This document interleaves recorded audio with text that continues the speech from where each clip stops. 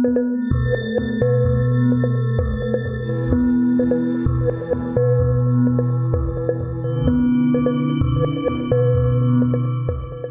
back to the History of South Africa podcast with me, your host, Des Latham. This is episode 132. A quick note of thank you to AJL and Jacques and Kosanati. Your kind comments and emails. This series, of course, is nothing without my wonderful audience, so thank you.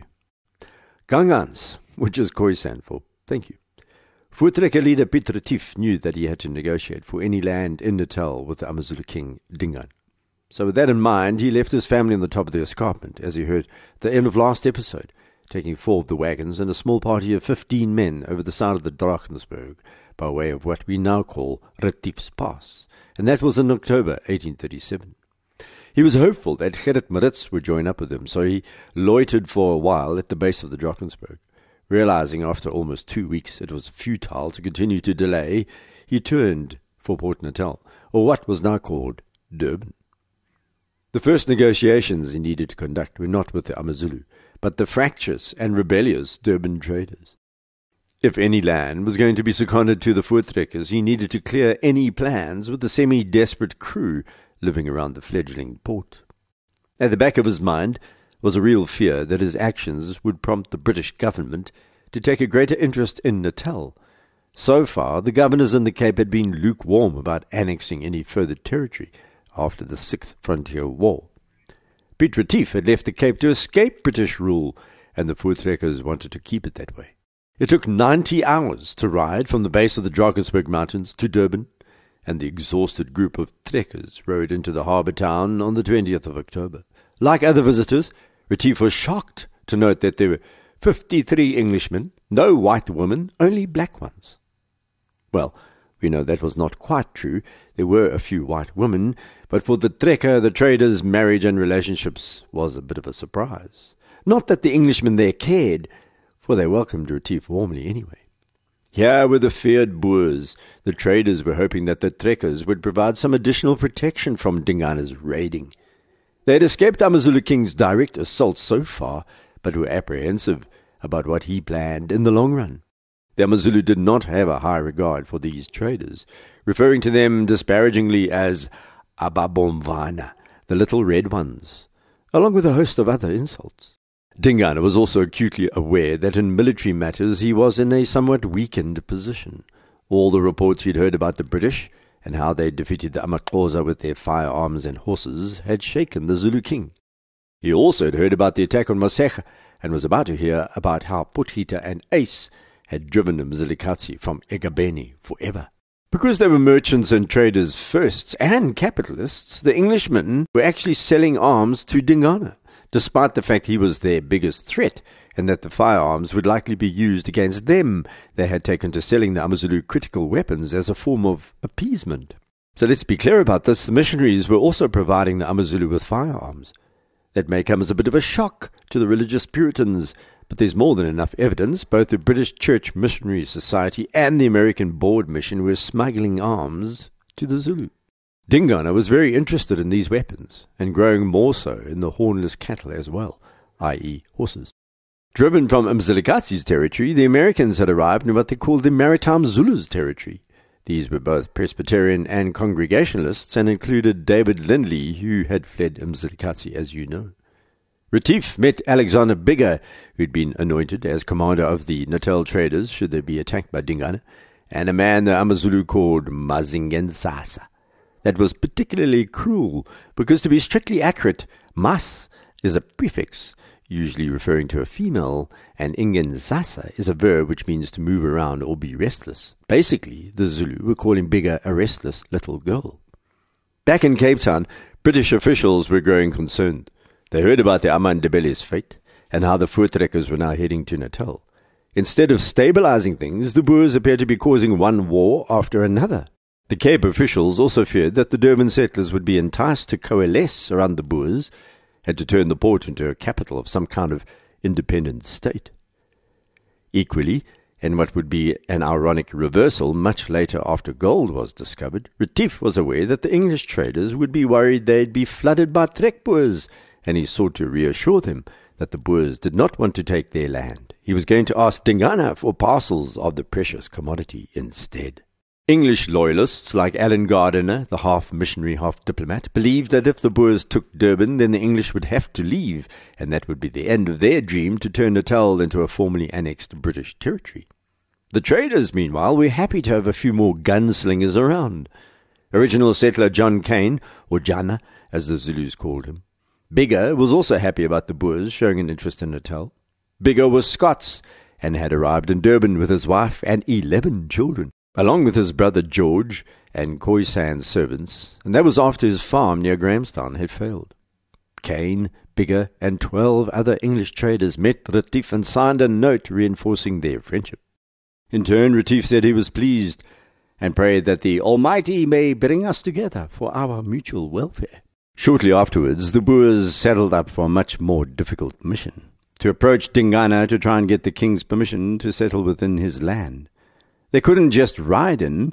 First they sent a message to one of the most important characters of this part of our story, a missionary called Reverend Francis Owen of the Church Missionary Society. Important because he was going to be an eyewitness to brutal events.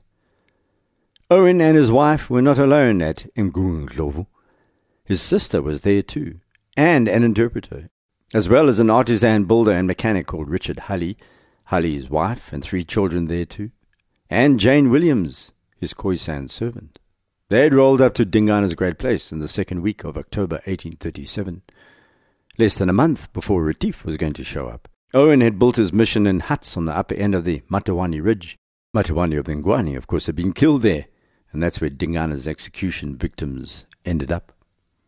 Owen's mission did not have a direct line of sight into Dingana's main residence, his Isigotlo. He was gambling, in a way, was Owen, because the British had refused to sanction his trip to Dingana.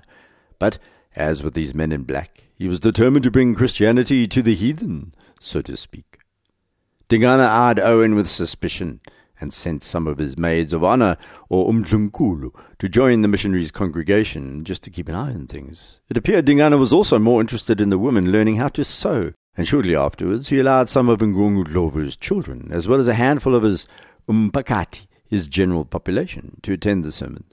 Owen had a few character flaws, one being his propensity to be condescending, something that chafed Dingana. He was also heart-on-sleeve earnest, which Dingana did not trust, and after hearing Owen lecture in his halting isiZulu about one God, Dingana stopped the interminable sermon and glared. "I and my people believe there is only one God. I am that God," he told an abashed Owen. Dingana also rejected Owen's prognostications about going to hell.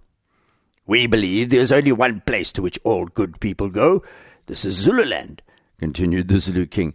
Then, pointing to a rocky hill in the distance, "We believe there is one place where all bad people go." He was pointed to Ka Matawani, the ridge where he'd purposefully made Owen set up his mission, the place of execution.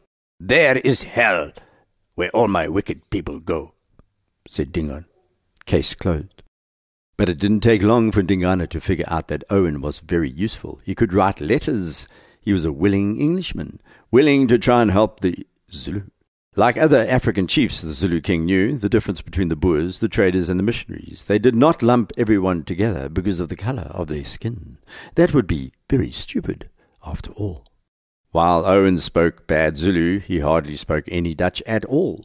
That's why Retief wrote to the missionary in English on the 19th of October, telling him to inform Dingana that the trekkers had arrived in Natal and wanted to live in peace with the AmaZulu. While this letter arrived before Retief heard about the Ama Ndebele being thrashed and forever banished from the Transvaal, he deemed it appropriate to add a few unfortunate flourishes, which, as you'll hear, sealed his fate. He wrote superficially in his second language, English, and this made his sentiments more blunt, each sentence underlaid by ominous threats. His tone was going to colour all future discussions that the trekkers had with the AmaZulu. Take this line, for example. "The great book of God teaches us that kings who conduct themselves as Mzilikazi does are severely punished, and that it is not granted to them to live or reign long." Dingon was startled by the implication. "And if you desire to learn any greater length how God deals with such bad kings, you must inquire concerning it from your missionaries in your country." Retief was threatening Dingane directly. The Zulu king immediately began to plan Retief's death, according to oral tradition. When Retief's letter reached Dingane on the 26th of October 1837, the king called Owen to his Izigotlo and dictated a response. Because the Zulu king was attuned to diplomacy, he first offered to return 110 sheep that his warriors had seized from Mzilikazi, but returned to the Boers who owned them. And he said the 12 cattle which his impi had looted, which were also from the Boers, had died. Dingane said he'd hand over their skins as a sign of goodwill. Instead of waiting for Dingane to formally call him to Umgungundlovu, which was the custom, Retief immediately set off on the 24th of October for Dingane's great place with his party of 15 Boers, joined by 2 Durban settlers, John Kane and Thomas Halstead. The group also included Koenraad Meyer, Lucas Meyer, Barend Liebenberg, Daniel Besaidnout and Rolof Dreyer. Thomas Halstead was a Natal boy. He was 26 years old by now and had lived in the Zulu country for 12 years. He spoke fluent isiZulu and was called Damuse by the Zulu. Damuse can mean 2 things. Da is a prefix, used to make verbs negative, and muse means to speak or talk. So Damuse means not to speak or to be silent. But it can also be used figuratively to mean to be calm or even to be at peace. Dingane had used young Thomas's shooting skills in one of the raids against the Swazi king in 1836, but the unfortunate man was going to be hired by Retief as his formal interpreter. That meant he had only 3 months to live. Retief duly pitched up at Umgungundlovu on the 5th of November 1837, and the trekkers would have been struck by the vastness of the Zulu Great Place. It was spectacular, a giant amphitheatre for the Zulu rituals, the seat of power, and the barracks of several Amabuto regiments. It was intimidating. Retief never wrote of what he thought of Umgungundlovu, but he had never seen an African king's headquarters of this size before. It should have been a visual warning, but one that he appeared to miss. Archaeologists dug through this place in the mid-1970s, uncovering hundreds of floors of huts, post holes, grain pits, middens. All had been preserved through an act of arson, baked hard by its own destruction, caused by Dingane's fatal decision regarding the Boers. Dingane had a few other homesteads dotted around Zululand, but this was his pride and joy. Umgungundlovu was also the largest ikanda of any Zulu king in history. Captain Gardner described it as appearing as a giant racecourse, oval in shape, covered with an assemblage of haystacks, which were the original Zulu hut designs. It spread over 56 acres, about 1 mile around, and someone shouting on one side would not be heard on the other.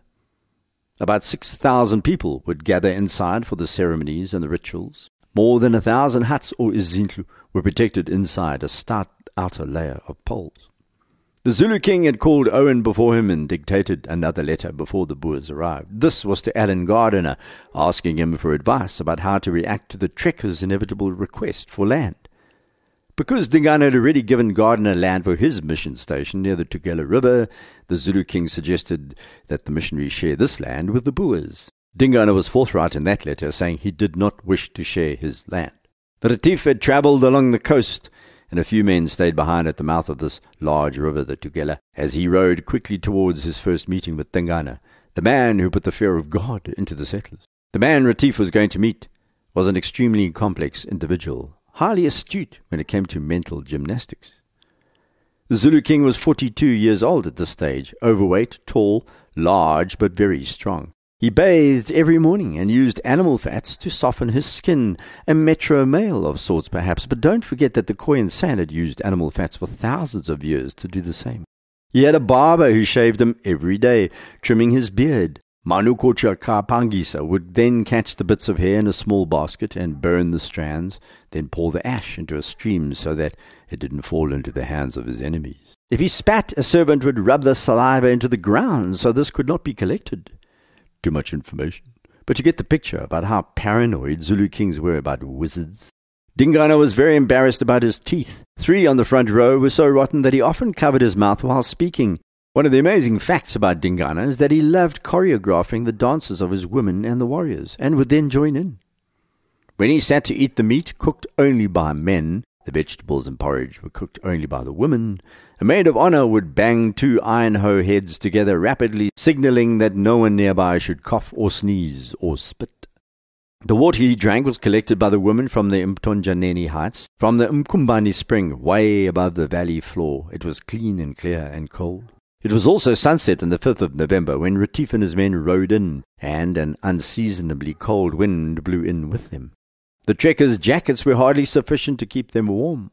Dingane sent Owen to greet Retief, who led the trekkers to the entrance to the Ikanda, where an Induna escorted them into the sprawling homestead. Dingane did not appear, so Retief requested a meeting. Dingane sent a message saying they'd meet the next day, but killed an ox for his visitors, a sign of goodwill. Dingane was putting on a show. Behind the scenes, he was weighing up the options about how to deal with this threat. Gardiner replied to Dingane's letter in the meanwhile, and in this letter the man of God told a fib. Gardiner claimed that the settlers didn't want anything to do with the trekkers, and that the Boers intended to take possession of the territory around Durban, where they had established their own government. It was the same territory that Shaka had ceded to the settlers some time before, an area which radiated out from the harbour mouth for about 100 kilometres. The Boers wanted vast tracts of land, not this puny little 100-kilometre enclave. As Retief's men rode in, they were also watched by the men and women of Umgungundlovu. The isigodlo was divided into two sections, the central black section where about 100 of the most desirable women lived. They were managed by one of Senzangakona's widows at first, Langazana Kaugubechi. She was short, stout, a friendly woman, according to oral tradition. She was then sent off to the Kwakangele Amakanda. So Mjanisi, another of Senzangakona's widows, took over the black isigodlo. Amazing that after all this time, after Senzangakona's death, decades before, then Shaka's death, these women were still alive and running the most important harem for the king of the Zulus. Dingane, like Shaka, never married. So the older women, or the women of power, the Amakoskazi, were widows of Senzangakona, as well as Dingane's aunts and sisters. As senior women, they decorated themselves with intricate top knots, greasing and clotting these with ochre, and wore leather skirts reaching their knees, hanging low over their derrieres. They laced multicolored beads around their foreheads, their ankles, and their arms, the most important being red beads with white inside, and the small white beads, both of which came from Delagoa Bay. The brown and blue beads came from Cape Town, shipped to Durban. Trade and women's accoutrements. Never underestimate the link between women's beauty products and world economic history. Both the women and the men had their earlobes pierced as a rite of passage, marking the transition to adulthood, and they placed small, highly polished, carved wooden plugs in these holes. Living alongside these elders were the maids of honor, the Mlunkulu, given as tribute to the king, his concubines. They wore a tiny covering of beads around their waists, a minuscule covering of nakedness, sometimes a slight loincloth about 2 inches square, and strings of red beads around their waists, white beads around their wrists. The most important of these women, the most favored by Dingane, had brass or copper coils around their left upper arms, and 4 hollow brass rings around their necks, worn so tight that it was almost impossible for them to turn their heads. They suffered for this honor, as these rings heated up in the powerful Zululand sun and chafed the women, blistering their skin. Some poured water over the rings to cool them down, and then rubbed fat onto their skin to soothe the chafing. But they wore these with pride, and woe betide any man who may gaze upon them when they left the isigodlo to bathe or to relieve themselves. An armed escort marched with these women, and only the king could cast an eye over the maidens as they walked. Anyone else peering at them would be killed, except for the dwarf Mhaye, we'll get to in a minute. On the other side, the white isigodlo, where 400 women lived under the charge of Bibi, Senzangakona's widow, Bibi the beautiful, who was now very old. The white isigodlo was also where the royal children would be brought up, but as I said, Dingane had none. All women who slept with him would be forced to abort the child should she fall pregnant, using a special concoction provided by a traditional healer. The women of the white isigodlo were usually younger, less attractive. They had not caught Dingane's eye. They were captives from war, or wives and daughters of men the king had executed. These women were treated like slaves, with one difference: they could never be freed. They were used by the men of the royal house for sex, and did the domestic chores around the isigodlo, cultivating the gardens, fetching firewood and water, cooking food, waiting on the women of the black isigodlo, and cleaning out their clay chamber pots. When the gates shut at night, all men, the councillors, were sent out. Dingane slept in a small private hut, an indlu called an ilau, because he had never married, a triangular enclosure on the eastern side of the black Izigotlo. He would choose one of the Umblunkulu to join him, one at a time. On the other side, the northwestern corner, Dingane had constructed a large isibaya, a lofty structure with high poles, 10 of them supporting a large roof. It could hold up to 50 people, a kind of hall. The floor a mixture of green, black cow dung and anthill sand, hardened and polished until it looked like marble. Unlike Shaka, who used to sit on a mat, Dingane sat on a huge chair carved out of a single block of the marula tree. No one else could sit on a chair of any kind, and nearby was the royal Amadlozi, the praise singer, Magulwana Ka Mkatini, who hailed from the Amawombe Amabuto. He wasn't alone. 2 bizarre Izimbongi, who were more like court jesters, could be found alongside this official praise singer. Duda, who was a disabled man, could only move about on his hands and knees, and Mhaye, a dwarf, who stood about 3'6" high with bow legs. Mhaye, as I said earlier, was the only man allowed inside the Izigotlo, where he'd then make rude jokes about the women's private parts, causing great merriment. The other main character in the coming drama was Dingane's Nqeku, his chief Nduna, Masipula Kamamba. And like the snake of the same name, Kamamba was notoriously violent and a cruel man. Also keeping an eye on the arriving Boers were Dingane's dogs. He kept a number in the Izigotlo and favoured the large Igovu breed, a form of Burbul that were bred in the Cape and brought back to Zululand by Shaka's impis who'd attacked the Mampondo in the 1820s. These dogs were various colours, black, white, brown, reddish-brown, and sometimes Dingane set them on people just for a laugh. His favourite dog, though, was Makwedlana, overfed, fat, and slow. Thus his name. Makwedlana means the male one who is always full. Ma, a prefix referring to a male, kwedla, a verb meaning to be full or satisfied, and na, a noun suffix which means the one who is always full, Makwedlana. The other dogs around the kraal were of the Africanus breed. They go back at least 7,000 years in southern Africa. The Africanus is the original dog of Africa. They can be territorial, they're watchful and protective of their loved ones, but affectionate and playful. They are easy to train. They strive to please their owners and are extremely intelligent. So, Retief and his party were entering this place of human and animal with magical significance when they rode in on the 5th of November, 1837, passing through the grand entrance which separated the 2 wings, or Izinhlangoti, the rows of more than 1,000 huts. A disorientating place divided into sections called Izigaba, each one of these named after an Ibuto or regiment. 5 on the left, or the eastern side, commanded by Ndlela, 4 on the right, commanded by Nzobo. These Nduna watched Retief's party enter the gate too, while inside, far from prying eyes, Dingane pondered the Boer's fate. He had a plan A and a plan B. He'd try plan A first. Plan B was to kill them all. What happened next is for next episode. Please rate the podcast on iTunes. If you have the inclination, it helps increase the visibility of the series. You can head off to the website desmondlatham.blog if you want to contact me, or Twitter/X @DesLatham. Till next, goodbye.